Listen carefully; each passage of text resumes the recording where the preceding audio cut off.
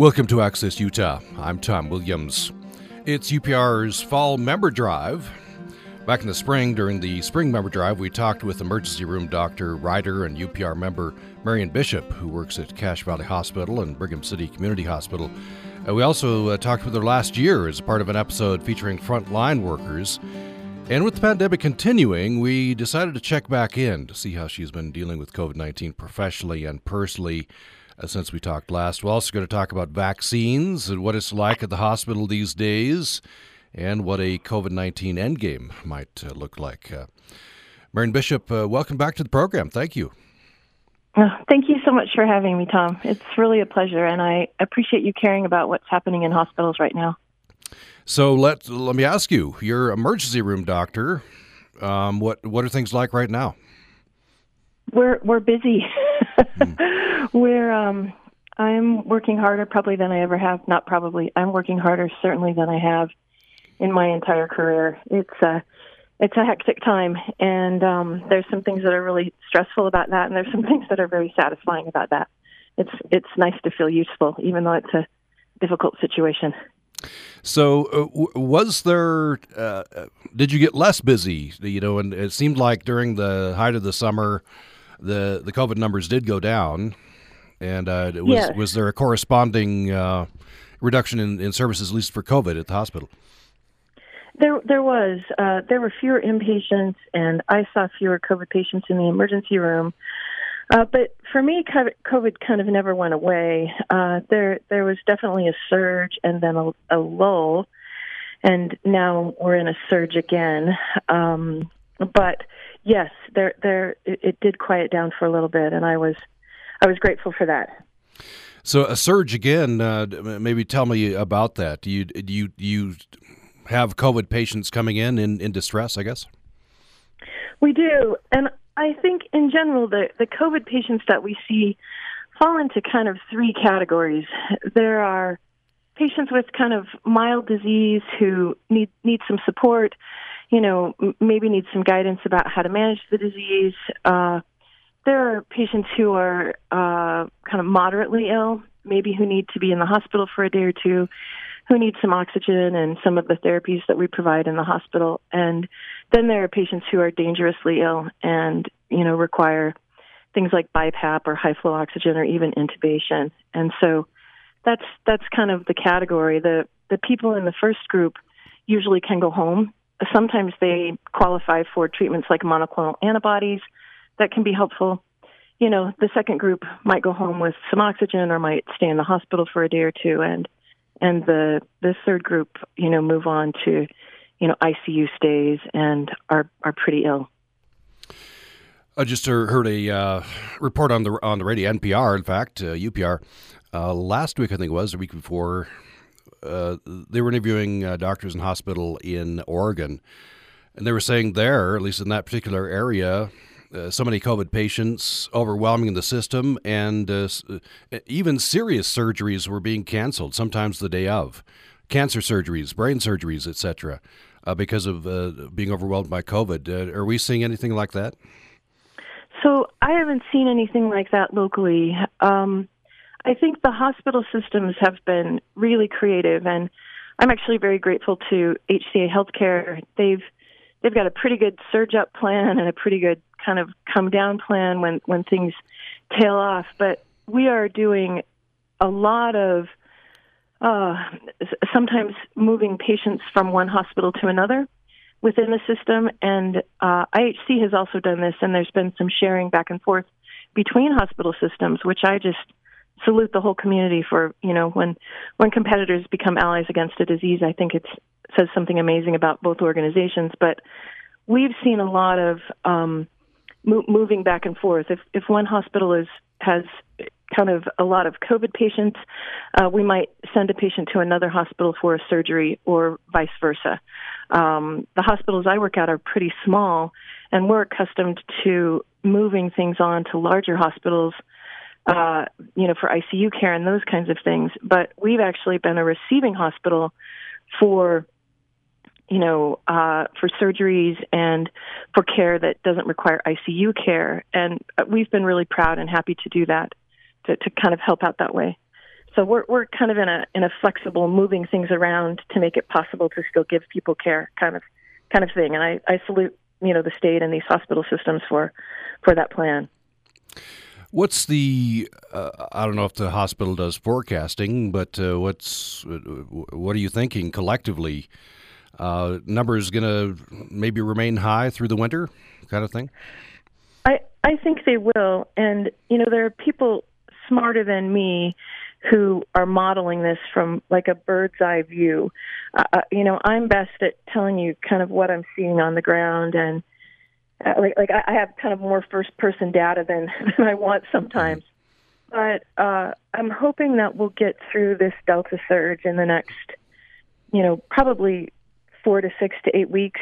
I mean, if COVID has told us anything, it's that it's unpredictable. So don't hold me to that. But I'm hoping that the Delta surge will come, or will wind down. But then my fear, and the fear of most physicians for the winter, is that winter without COVID is already a very, very busy time in hospitals because of things like influenza and RSV and pneumonia. And now we will add COVID into that mix. And I think this is, 2 points. Emergency rooms, like what we do, and even in hospitals, it's quite seasonal. The summer is all about injury. People are out recreating, they're playing. And so in the summer, I go to work, prepared to, reduce dislocated shoulders and help people who have fractures and lacerations. And in the winter, it's all about illness. We are indoors and we swap germs. And so people get pneumonia and influenza, and kids get diseases like bronchiolitis and RSV. And most physicians are worried that the seasonal illness that we are accustomed to having in the winter, we will have this year, in part because fewer people are wearing masks and we're out and about more than we were last year. So we'll have a lot of that seasonal illness, and then we will also have COVID. So the problem isn't just COVID, it's that it's COVID and we're still doing everything else. That was a long answer. I hope it answered your question. Yes, definitely. Well, speaking of those other, viral illnesses, especially, I think I noticed anecdotally, maybe you can confirm this more scientifically or not. I think I noticed fewer colds, flus, yes, etc. Is that the fact? With more of us wearing masks last year? That was my experience in the hospital. In fact, the doctors that I work with, my partners, we kind of kept a running tab, like, have you seen a kid with RSV? Have you seen RSV? And I diagnosed a patient with influenza B maybe 2 weeks ago, and a lot of us joked that we hadn't seen that disease for 18 months. So we're definitely sharing more germs right now than we were a year ago. And it's encouraging that people have been vaccinated, but as I said, winter was already a disease-rich environment, especially in these kind of mountainous, colder states. So that brings me to masks, and I'll divulge a couple of personal things here. So in the summertime, I kind of didn't wear my mask as much. It seemed like a little healthier environment and relaxed a little bit, and was happy to do so. Just it's a relief. But just a couple of weeks ago, I got a cold, and man, it was a doozy. Put me down. It was, so that along with the university here encouraging us to wear masks more faithfully. I've got my mask on very faithfully, in part because I don't want to share something like that with anybody else, and I kind of don't want to get another cold or flu or whatever. Just the regular stuff, let alone COVID. Well, I think you're taking a generous and really kind of smart-minded approach. I understand everyone's frustrations with masks because, they're uncomfortable, they get in the way, they're a hassle. And partly I understand it because I've been wearing one for, the last 15 years practicing medicine. And long before the public knew how kind of uncomfortable and frustrating they could be, that was something we joked about in hospitals. But it also was something that we learned to do in hospitals because it kept us safe. It kept us from communicating any illness we had to people who were more ill. And by putting masks on patients, it also kept us safe. And so I sympathize with folks who find them annoying. I tick every one of those boxes myself. And it's also, without question, a very old-fashioned and a very effective form of protection against all kinds of bugs, not just COVID. And sometimes I tell my kids that, they say, "Oh, Mom, if we got COVID, we'd get through it just fine." And I say, you're probably right. But, if you had another bug and got COVID on top of that, that would not be easy. And they're actually seeing people in hospitals now that kids that have COVID and RSV simultaneously, and that's a whole other deal of magnitude of concern for that patient and as a physician who's the caregiver. Yeah, that would be very concerning. There's a social aspect, always has been, to mask wearing, right? I've noticed as we've kind of ramped back up a little bit, some have ramped back up with mask wearing. Others are just done, right? And then it's over and never going to wear a mask again. I don't know. I sometimes feel a little uncomfortable if I'm the only one in the room wearing a mask, or one of very few. I understand that, and I've, like you, I was grateful to wear one less frequently in the summer, and particularly outdoors. I rarely wear one, but I have also begun wearing them more frequently, and particularly in any public places. I saw a meme the other day. It was a little clip, a video clip, and I'm not sure where it came from, but a dad was putting on a mask. A dad was saying to a kid, "What's a superhero?" And the kid said, "Someone who helps other people." And then the dad put a mask on the kid and sent him out the door. And I thought that was really beautiful. And both because it's true, our wearing masks protects other people, and also because I think it set the right tone for that child. Like, that child was learning to perceive as mask wearing as not political, not because cool kids do it and, kids who aren't cool don't, or vice versa. But I'm part of a community, and this can be something I'm proud of. And that's the pep talk I give myself when I'm the only person masking up. And it's also the pep talk I've given my kids. I told them when the school year started, they're wearing masks, and I said, there may not be many of you, but there will probably be more as the winter goes on. And that's proved true in both of their grades. And I've also told them that, every time any of us show up at a party or a church event or a work setting wearing a mask, there's going to be somebody else who's grateful to see that and will feel liberated and free to put theirs on. And so I think it is something we can all do on behalf of each other, and that also it can become a little bit contagious, right? Like, I'm not wearing this because I'm a Republican. I'm not wearing this because I'm a Democrat. I'm not wearing this because of who I voted for. I'm wearing this because it's something I can do to help all of you stay safe and to make me feel comfortable, and I'm fine with that. And, maybe getting back to that old-fashioned community aspect of it and feeling confident about our choices. It seems like we've had that dichotomy. I mean, it exists anyway, but especially in bold relief with the pandemic, juxtaposing individual liberty versus collective responsibility. And I don't know, it kind of should be the two sides of the same coin, but it certainly seems that some folks in society are emphasizing the one and others are emphasizing the other. And I don't know how we get together on that. Well, once again, people smarter than me can figure out how to bridge that divide.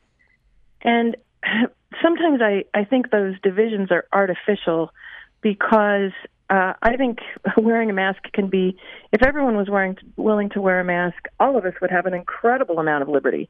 There would be no fear about where we could go or what we would do. And, similarly, and at the same time, I really respect people's,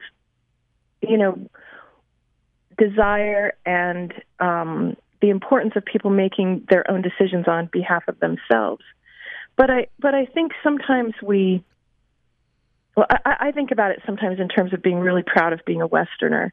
We have this kind of Western work ethic about I can do hard things and I'm hardy, and I've come from a long history of people who've done hard things, and we stuck it out in these cold winters back, in pioneer days, and we got through it. Well, I think, and there's a wonderful kind of resilience and independence to that model. But I think when we tell ourselves those stories, and we say I'm perpetuating this kind of rugged individualism, we forget how much those original founders of some of these communities leaned on each other. They would not have survived without each other. It was too much for one family to put up a home, and so everybody came. If the school burned down, everyone went to kind of, help put out the fire. And, metaphorically, this is kind of a fire of our times. And I think, they're just as years ago, people may have been willing to pitch in and do something that served the community. I think it's worthwhile thinking about it in that regard, because our survival kind of depends on each other. It's not something any of us can do alone. After a break, I want to get into talking about vaccination, and certainly this hour I want to talk about the end game. That seems like a wrong word because it contains the word the subword game, but the end result, where we're headed with COVID. But that's in the future here. We're talking with Dr. Marion Bishop. She is an emergency room doctor, works at Cache Valley Hospital and Brigham City Community Hospital, and she's a writer. And you can check her website out, marioncbishop.com, marioncbishop.com. Some very interesting pieces there. And she's a UPR member, and that's where I want to go next, Dr. Bishop. So we maybe I'll just ask you this. There are a lot of people who listen to UPR, and we thank them for listening. There are fewer people who become members of UPR. That's a critical step, and I wonder what your encouragement to those folks would be to become members of UPR. Oh, there are 1,000 reasons, or at least 20, why I appreciate UPR and I'm happy to be a member. We've just been talking about community, and I think about the community service that local radio stations provide, and I'm incredibly grateful for Utah Public Radio. I love knowing the local news. I love knowing what's happening in the community I'm raising my family, and UPR is just a wonderful source of information in that regard. Do the kids listen? Are they yeah, they do. They're backseat NPR people? Yeah. I'm sorry. What were you saying? No, some people, some kids are introduced to NPR and public radio by sitting in the back seat, kind of thing. Yes, and my kids call it Mom's Radio. Okay, we moved from kind of whatever music they're listening to, and I'm like, okay, they're like, oh, is it time for Mom's Radio? And I say yes. And it's interesting. We were on a road trip.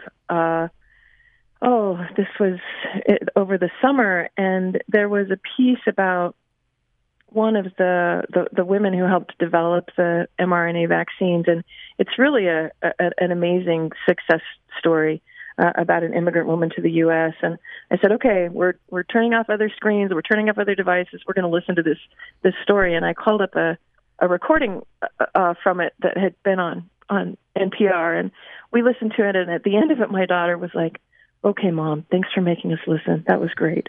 So it's a good way to learn about the world, even when you're 12. Yeah, that's wonderful.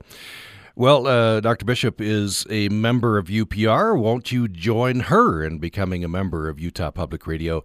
And you have a tremendous impact when you do so. You really help the whole thing work. You are the single most important source of funding for Utah Public Radio. And the good news is you don't have to do it all by yourself. We pool together as a community, and we're able to pay for programs like Access Utah and the many other programs that you hear on Utah Public Radio. Here's how to do it. You can always have to make this disclaimer because we repeat the program in the evening. If you're looking at the clock, it's in the 9 o'clock hour in the morning. Call 800-826-1495, 800-826-1495. I'll say that once again, 1-800-826-1495. 800-826-1495. Or you can go online to upr.org. That's upr.org. A lot of thank you gifts, and you can match your level to one of those if you'd like, and get all that information either online or from the volunteer when you call. upr.org is the website, or you can pledge on the UPR app as well. And a big thank you in advance. We're coming down to the last couple of days of the fall member drive, and so if you've been thinking about this, while you're thinking about it right now, I encourage you to make that call. 800-826-1495 or upr.org. We'll have more following this break.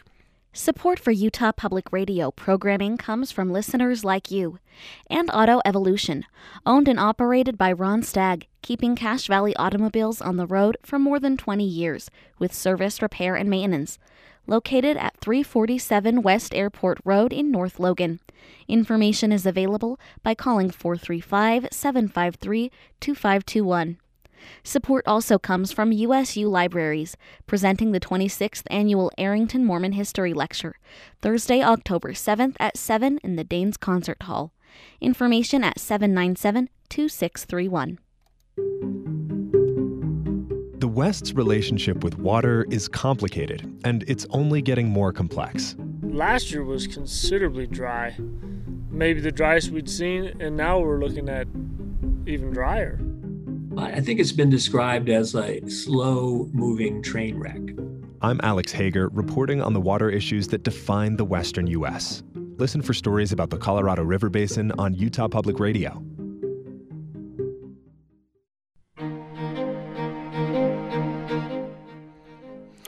Thanks for listening to Access Utah. I'm Tom Williams. We are talking with Dr. Marion Bishop. She is an emergency room doctor, works at Cache Valley Hospital and Brigham City Community Hospital. And we're talking about the pandemic and many related things here in a special member drive edition of the program. As we launch into this next segment of the program, just a reminder, you can go to upr.org, and take care of your membership to Utah Public Radio. A critical step, and I'm thanking you in advance. upr.org, looking for support for Utah Public Radio and for Access Utah. So, Marion Bishop, I want to get into talking about vaccinations. So I want to read this from a blog post that you posted. By the way, marioncbishop.com. Marioncbishop.com is the place to go to look at Dr. Bishop's writing. Writes beautifully in these blog posts and other pieces. So you say you were in Target, I believe. This is in the spring. Passing the pharmacy on the way out of the store. I'll just read this. I noticed two young men waiting in an observation area after having received their COVID immunizations. I walked past them and then walked back. I know this is none of my business and that you don't even know me, I blurted out, almost in spite of myself, but I'm an ER doctor and just wanted to thank you for getting the vaccine. The faces on these two 20-somethings, strangers until I lumped them together, lit up under their masks. For my mother and grandfather, one of them said, pointed to a Band-Aid on his deltoid. So that certainly points to that community spirit, right? Yes. and I can just imagine you as a doctor being very concerned about vaccinations and, at least figuratively high-fiving these young men. So that was, this is kind of an emotional high for many. Hey, we're all going to get the vaccinations. And then we kind of hit a ceiling. Does that concern you? It is concerning. And, I'll tell you, when I got the vaccine on December 23rd at, about noon, I remember the moment because, it felt like a holiday. It was something that so many of us in healthcare had been looking forward to and just counting down the moments, because I spent the last 6 months of last year watching people die and watching families grieve. And even the people who didn't die, watching folks with profound disability because of the virus. And even people who'd been moderately ill, I'd seen people lose jobs. I'd seen just all kinds of upset because of the vaccine. And I saw it as this, this opportunity to get it as, kind of freedom from just all the miserable things that I had witnessed throughout the year last year. So I was incredibly grateful for the vaccine and figured that everyone would feel exactly as I did, right? And it's been interesting to watch, through the spring and into the summer, people struggle with their own feelings about the vaccine. And I've realized that, not everyone has the same data points that I do. For me, there was no question it was a good idea. And of course, there's a broad spectrum of reasons why people don't get vaccinated, right? Misinformation, genuine fears. You do hear anecdotally of some people who've had problems, sometimes severe problems after getting vaccinated. Politics, unfortunately, plays a part. I just pulled up Googled Utah vaccination rate, and hopefully these are correct numbers. About 56% nationally vaccination rate. Utah's at about 50%. California 58%. New York 63% vaccination rate. So not where I'm sure a medical professional like yourself would want us to be at this point. I certainly wish those numbers were higher, and it's not an exaggeration to say that I've seen lives be saved because of the vaccine. At the same time, I appreciate the anxiety and the concern that some people have about receiving the vaccine, and I think that you kind of have to meet those folks where they are. One of the things I would say is that every vaccine comes with some amount of risk. It's been that way since the start of time. But whatever the risk is of the vaccine, of the COVID-19 vaccines, it's infinitesimally smaller than the risk of the disease. And it's hard sometimes to know that if you haven't seen the disease. But as someone who has, I can tell you that I would take that small risk of the vaccine any day. And I would also take the risk of exposing my kids to the vaccine. My 12-year-old has been vaccinated rather than have her confront the risk of the disease. It's a difficult decision for people and for parents to kind of go through that risk management calculation in their brains, but whatever the risk of the vaccine is, it's much smaller than the disease. And I want to get into some specifics, have you talk about vaccinations and protections and all of that. But I want to do one last thing on the sort of the social and emotional part of this. I read an article recently in the New York Times. It's the writer Sarah Smarsh, and it's titled "What to Do with Our COVID Rage." I've heard this from a lot of folks. You can just feel it from some folks. I'll just read for part of this op-ed. Sarah Smarsh: many vaccinated Americans are tired, disgusted, and eager to assign blame. She lives in Kansas and has it's a red state. A lot of her relatives, for political reasons, aren't getting vaccinated. She says she went through COVID rage. In the end, though, she says it's just not a healthy emotion. And she urges those who fervently believe in the vaccine to just try one by one to convince the people around you and not engage in this rage. Let me ask you this. If anybody were maybe prone to COVID rage, it would be medical people, wouldn't it? I would imagine. You guys are in danger all the time. Well, that's kind of you to think about that, and I appreciate you remembering us. And I would be lying if I didn't say that conversations like that came up at the hospital. And simultaneously, I can't be angry at all these people who would prefer not to get vaccinated, because many of them are people I love. And that's the way my coworkers feel too. I think we've all experienced moments of frustration. But I think it comes back to, this bifurcating us into two groups, those who believe and those who don't, those who will get vaccinated, those who won't. I don't think it's helpful. And I think what Sarah Smarsh is getting at is rather than, being angry at folks who see things differently than you do, sometimes those folks are in our own neighborhoods and in our own families. Like, can we have a way to have those conversations across the back fence or, on the phone or at dinner where we say, here's why I've made the decision I have. Tell me why you feel differently. And I think there's a lot for all of us to learn in those conversations and to approach it from, a sense of, community and love and regard for the person, not, here's why I think you're wrong.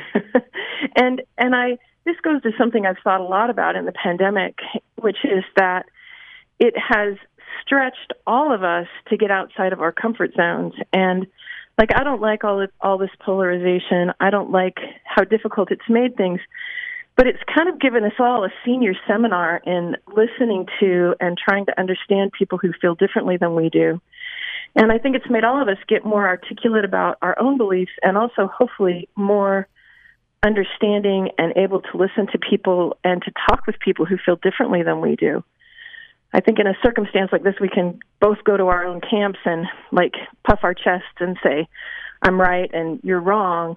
Or we can say, the world might depend on us meeting in the middle somewhere. And how can we do that in our neighborhood and trust that someone else is doing it in theirs? I want to talk now a little bit about the science of the vaccines. So specifically the role of vaccines. My understanding early on was that this was primarily to prevent the disease. Now I'm hearing that maybe it's a little less effective in that, although there is some prevention, but that it does lessen the severity of disease if you get it. Or maybe, I don't know, would this lessen the spread? So maybe talk a little bit about what the role of the vaccine is. Well, I think both things are true.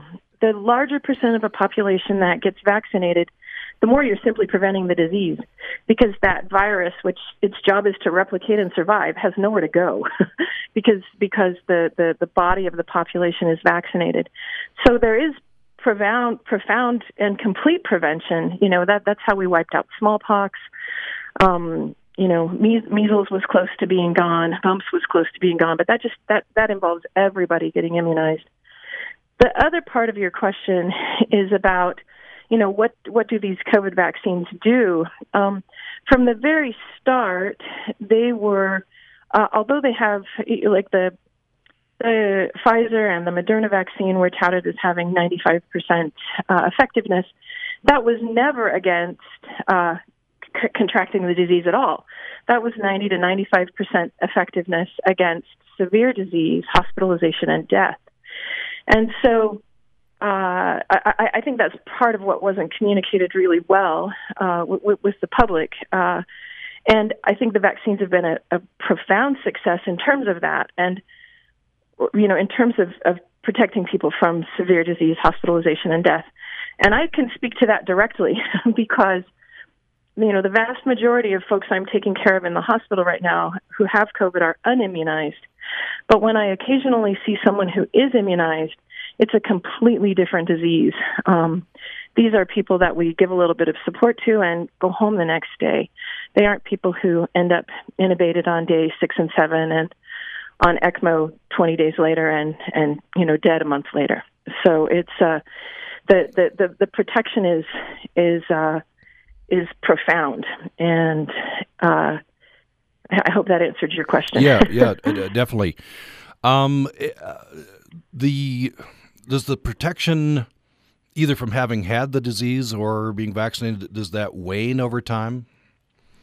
We think so. I think everyone who has the disease will have some kind of native immunity for a few months.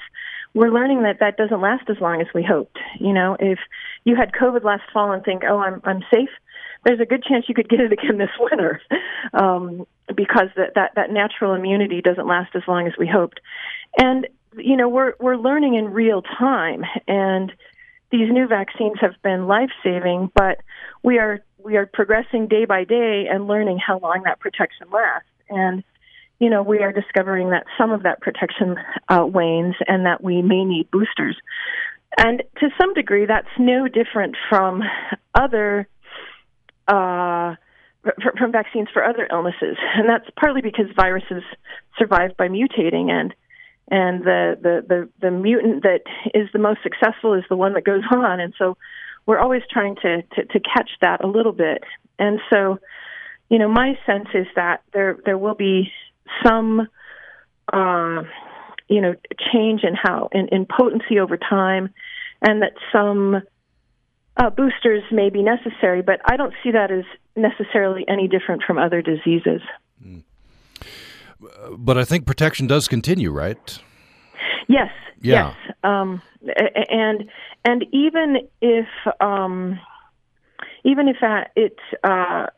it wanes a little bit, it's still much better to have the vaccine than to not. And I just go back to that first person account in the emergency room. Like the patients I've seen who are unimmunized are far sicker than the folks who have been immunized.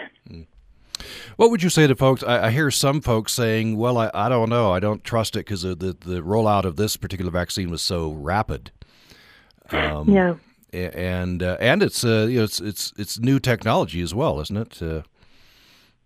It is. And I understand, people's anxiety. And, it's a big decision to choose to put something into your body. That's not easy. But, and this, was new technology this go around. And I think one thing that's happened in the pandemic is that the kind of learning, both in terms of like the science that's been invented, the on-the-ground research that's happening to figure out how to protect us from the vaccine has happened at an extraordinary rate. The kinds of things that usually take, a decade have happened in months.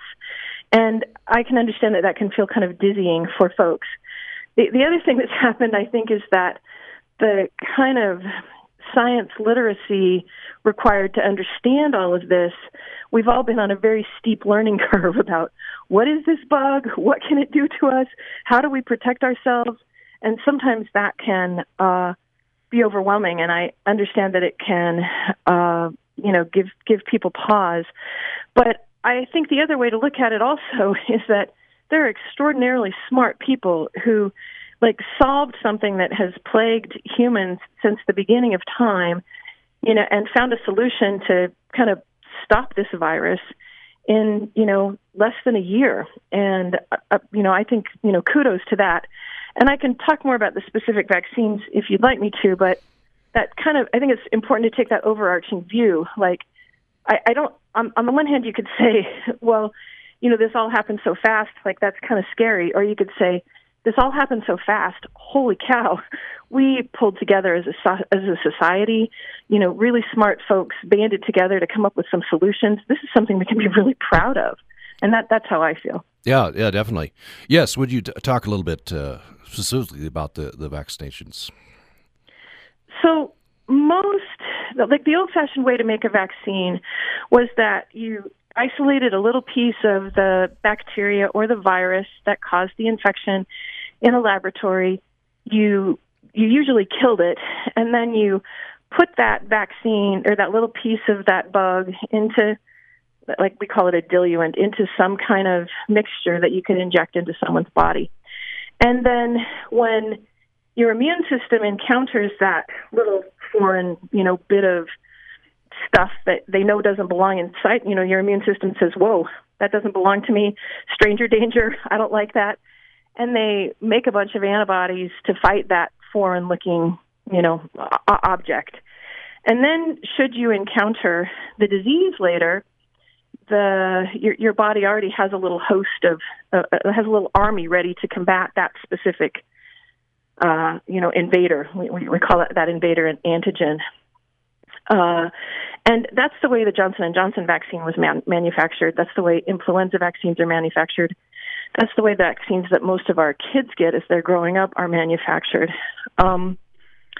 The Pfizer and Moderna vaccines were made a little bit differently in that rather than injecting a little piece of the COVID molecule, for your body to recognize, a killed piece of the COVID molecule. They instead inject a little piece of RNA that tells your body how to make that little molecule. And so they kind of turn your body into a little factory for that tiny little tidbit of the virus. And then your body does the same thing that it would have done had that little tidbit been injected from an outside source. It says, this is very bizarre, this is very weird, I don't recognize this, it doesn't belong, and they build an army of antibodies to fight it. So in some ways, those mRNA vaccines just turn your own body into a little bit of the manufacturing site for the vaccine and what you're asking it to do. And that all sounds kind of crazy and, Frankenstein-like science and New Age and 22nd century and whatever else.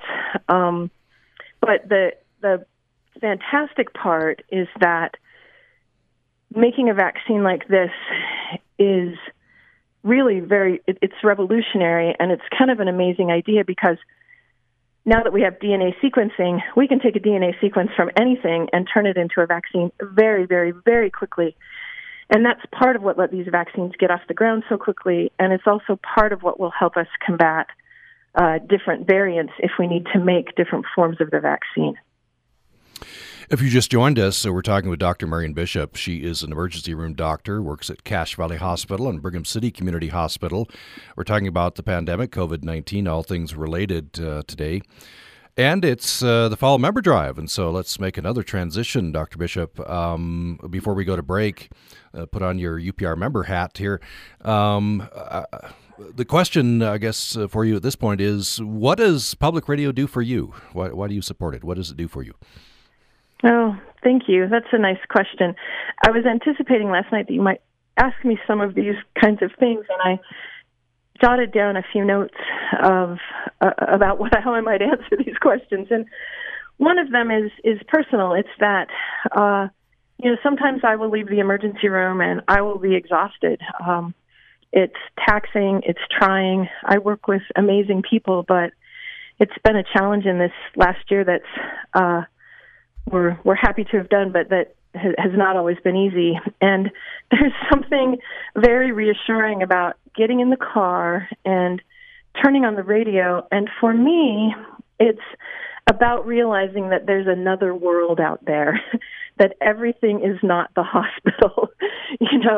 Hearing news from across, the world, hearing news locally, hearing something that has nothing to do with science or medicine, hearing a review of a great book or a new piece of music, hearing how, somebody in another country is, dealing with a local political issue. Like, all of it reminds me that I'm a citizen of the world and that whatever, stress I've encountered is just part of I'm just one piece in a much bigger planet, and makes me kind of feel more whole and more part of that larger world community when I leave the hospital, and reminds me that it's not all what I've just left. Well, if you agree with Marion Bishop, you think about the things that public radio, Utah Public Radio, does for you, the driveway moments and the other moments that you've had, the information that you've received, the enjoyment, entertainment. And we're asking you to take a critical step and become a member or renew your membership to Utah Public Radio. Assign a dollar value to your listening, and it can be as small or as large as it will fit into your budget. And we pool our resources, and we're able to pay for these programs. And so it's a critical, impactful step. And we hope while you're thinking about it, maybe you'll make that call right now. So if it's the morning time, you can call 800-826-1495, 800-826-1495. Or you can go online to upr.org, upr.org, or on our UPR app. So upr.org or the UPR app. And just takes a couple of minutes out of your day, some basic information, how much you'd like to pledge, how you'd like to take care of it. And then you've taken care of that critical step, and you'll have satisfaction becoming a member of Utah Public Radio. Hope you do that. And there's a lot of thank you gifts as well. You can look at those as well online, upr.org, upr.org. We'll have more following this break. UPR partners with USU's College of Science, presenting a free public panel discussion featuring USU biology faculty member and medical ethicist Andy Anderson, former hospice nurse Pat Sadowski, and family practice physician Dr. Matt Welter. Panelists will discuss physician-assisted dying, currently legal in a number of U.S. states, and how this practice might be implemented in Utah. That's Friday, October 1st at 7 p.m., broadcasting online at usu.edu/science. Hi, I'm Franco Ordonez, White House correspondent for NPR. Having access to information serves as an equalizer. That is why UPR is introducing a 24/7 news, music, and community broadcast service for listeners who prefer connecting through programs available in Spanish. UPR Tres provides facts about health, education, and business, heard in Spanish, anytime, anywhere. Details at upr.org.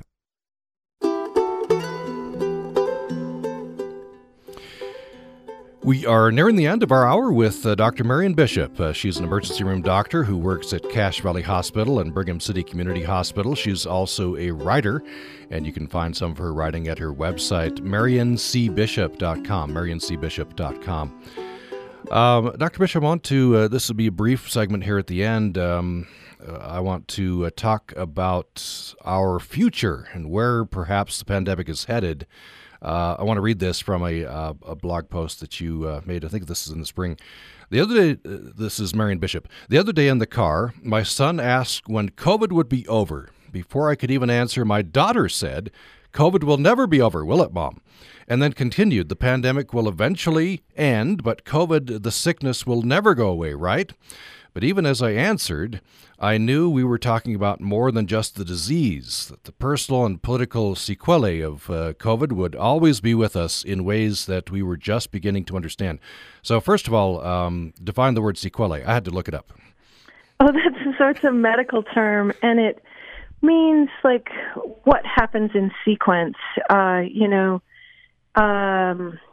my goodness, how to explain this? Like you my mind is kind of going blank. You have an initial illness, and then there's a complication of it, and then there's a complication of the complication, and then there's kind of a follow-up to that. Yeah. So, like you have pneumonia, and then you may have some compromised lung function afterwards. Or if you're a smoker, you might be more, you might get COPD, and then you are more likely to even have pneumonia. So it's like there are future consequences of a single disease that we don't always fully understand. Things that come in sequence. Yeah. And that's like a sequel to the disease, and it can be plural. Yeah. So let me ask it this way. I learned another new word the other day, and that's endemicity, endemic, in other words. Is that where we're headed with this? Once either everybody's vaccinated or has had COVID-19, that collectively our immune systems are no longer naive to this virus, and it then just becomes like the flu and the cold, and we just have the COVID season. Yes, and I that's my understanding. That's my sense of where it's going, and that's where a lot of other scientists think it is as well. That, at some point, everyone will have either had COVID, everyone on the planet will have either had COVID or they will have been immunized against it. And then it will just kind of roam out there, and we will have kind of outbreaks, and it will come back from time to time. And, and we will see it return. And that's called an endemic illness. The flu is endemic. Lots of things are endemic. They just keep coming back.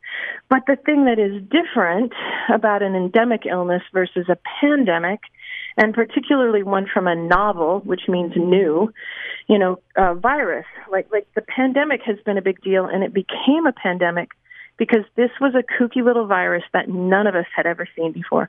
None of our immune systems had ever seen it. And so it could wreak profound havoc on the world, on individuals in terms of their health, in terms of, and on a larger scale in terms of, financial markets and governments, because everyone encountered it at the same time. And that's how you create a pandemic, is with a new or novel virus. So the endemicity doesn't mean that it's going to be like this forever. It means that, we're gonna kind of rock and roll through this miserable time until everyone's exposed or immunized, and then it will kind of hang out in our closets and every once in a while, creep out and pop up again. Just have about a minute left, but I'm intrigued by that second paragraph, what I read. I'll just read it again. You're responding to what your daughter said, that COVID, the sickness, will never go away. And you said, even as I answered, I knew we were talking about more than just the disease. The personal and political sequelae of COVID would always be with us in ways we were just beginning to understand. What are a couple of those ways, do you think? Well, I think we have some choice over that. I mean, some people have consequences of COVID that they would never have chosen. Some people have lost family members. Some people have lost jobs and businesses. Some people's lives have been turned upside down in a way that they're going to struggle for a while to recover from, if ever. But most of us have a chance to say, what do I want to take away from this experience? What do I want to take away from this last couple of years that it will probably be before we're done? Do I want to be, bitter and hardened, or do I want to have learned from that how to be a kind of community member that I can be proud of? How did I show up for my neighbors? How did I talk to my children about this? Did I kind of encourage the divisions? Did I try and meet with people that I might not have ever talked to before and learn something from them? So, it's going to be with us for a long time, but what we let that do to us, I think, is up to us. Do I want to let it harden my position, or do I want it to open me up to learning all kinds of things I might not have been able to until it came along? Well, it's been a pleasure talking to you, Marion Bishop.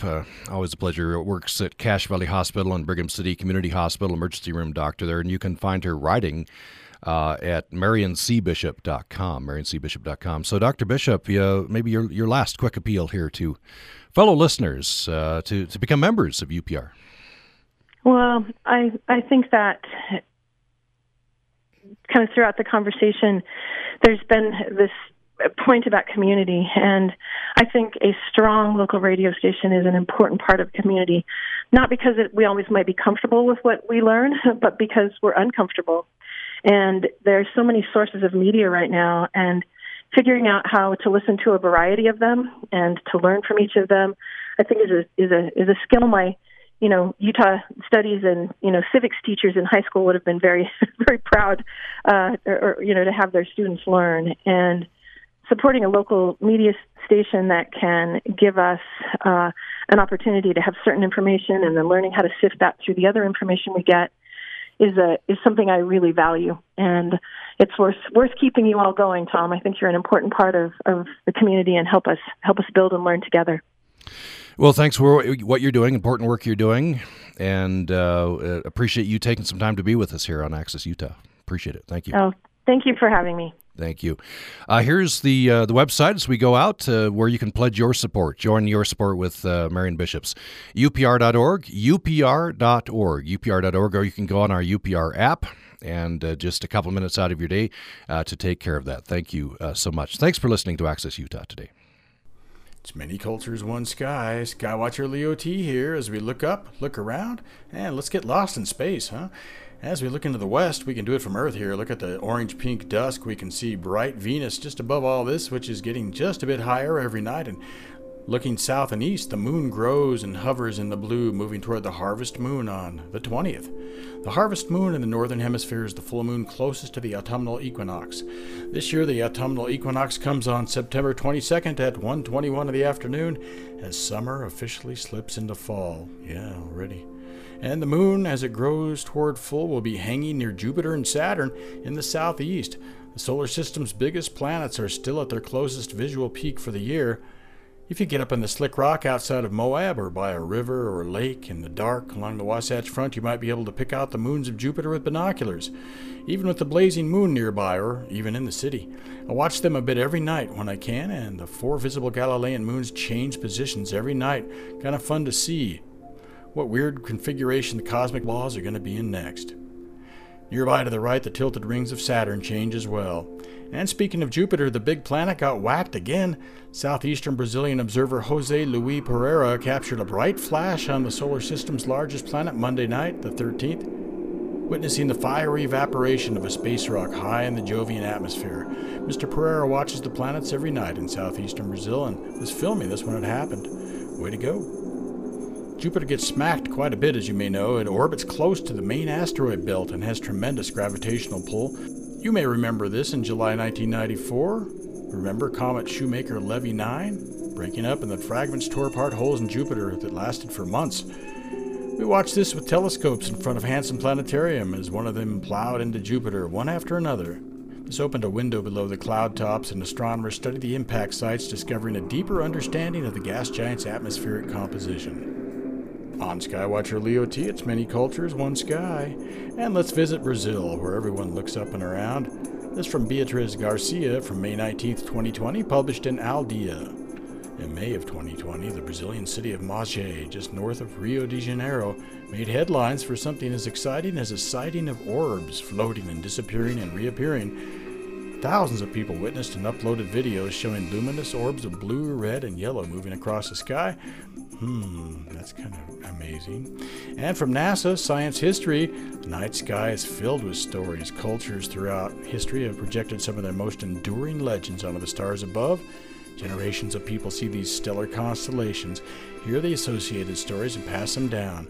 This one is the Brazilian constellation of the Old Man, long recognized by the Tupé people of native Brazil. The Old Man is composed of the beautiful and sparkly strand of stars that run from a star cluster called the Hyades. It's in Taurus the Bull, running through Orion and on above to the Seven Sisters or Pleiades. Check out an image and a link to check that out, and all the resources for this episode. So keep the imagination soaring, look up, look around, and get lost in space. Skywatcher Leo T. You're listening to UPR, Utah Public Radio, with translator stations statewide and streaming live.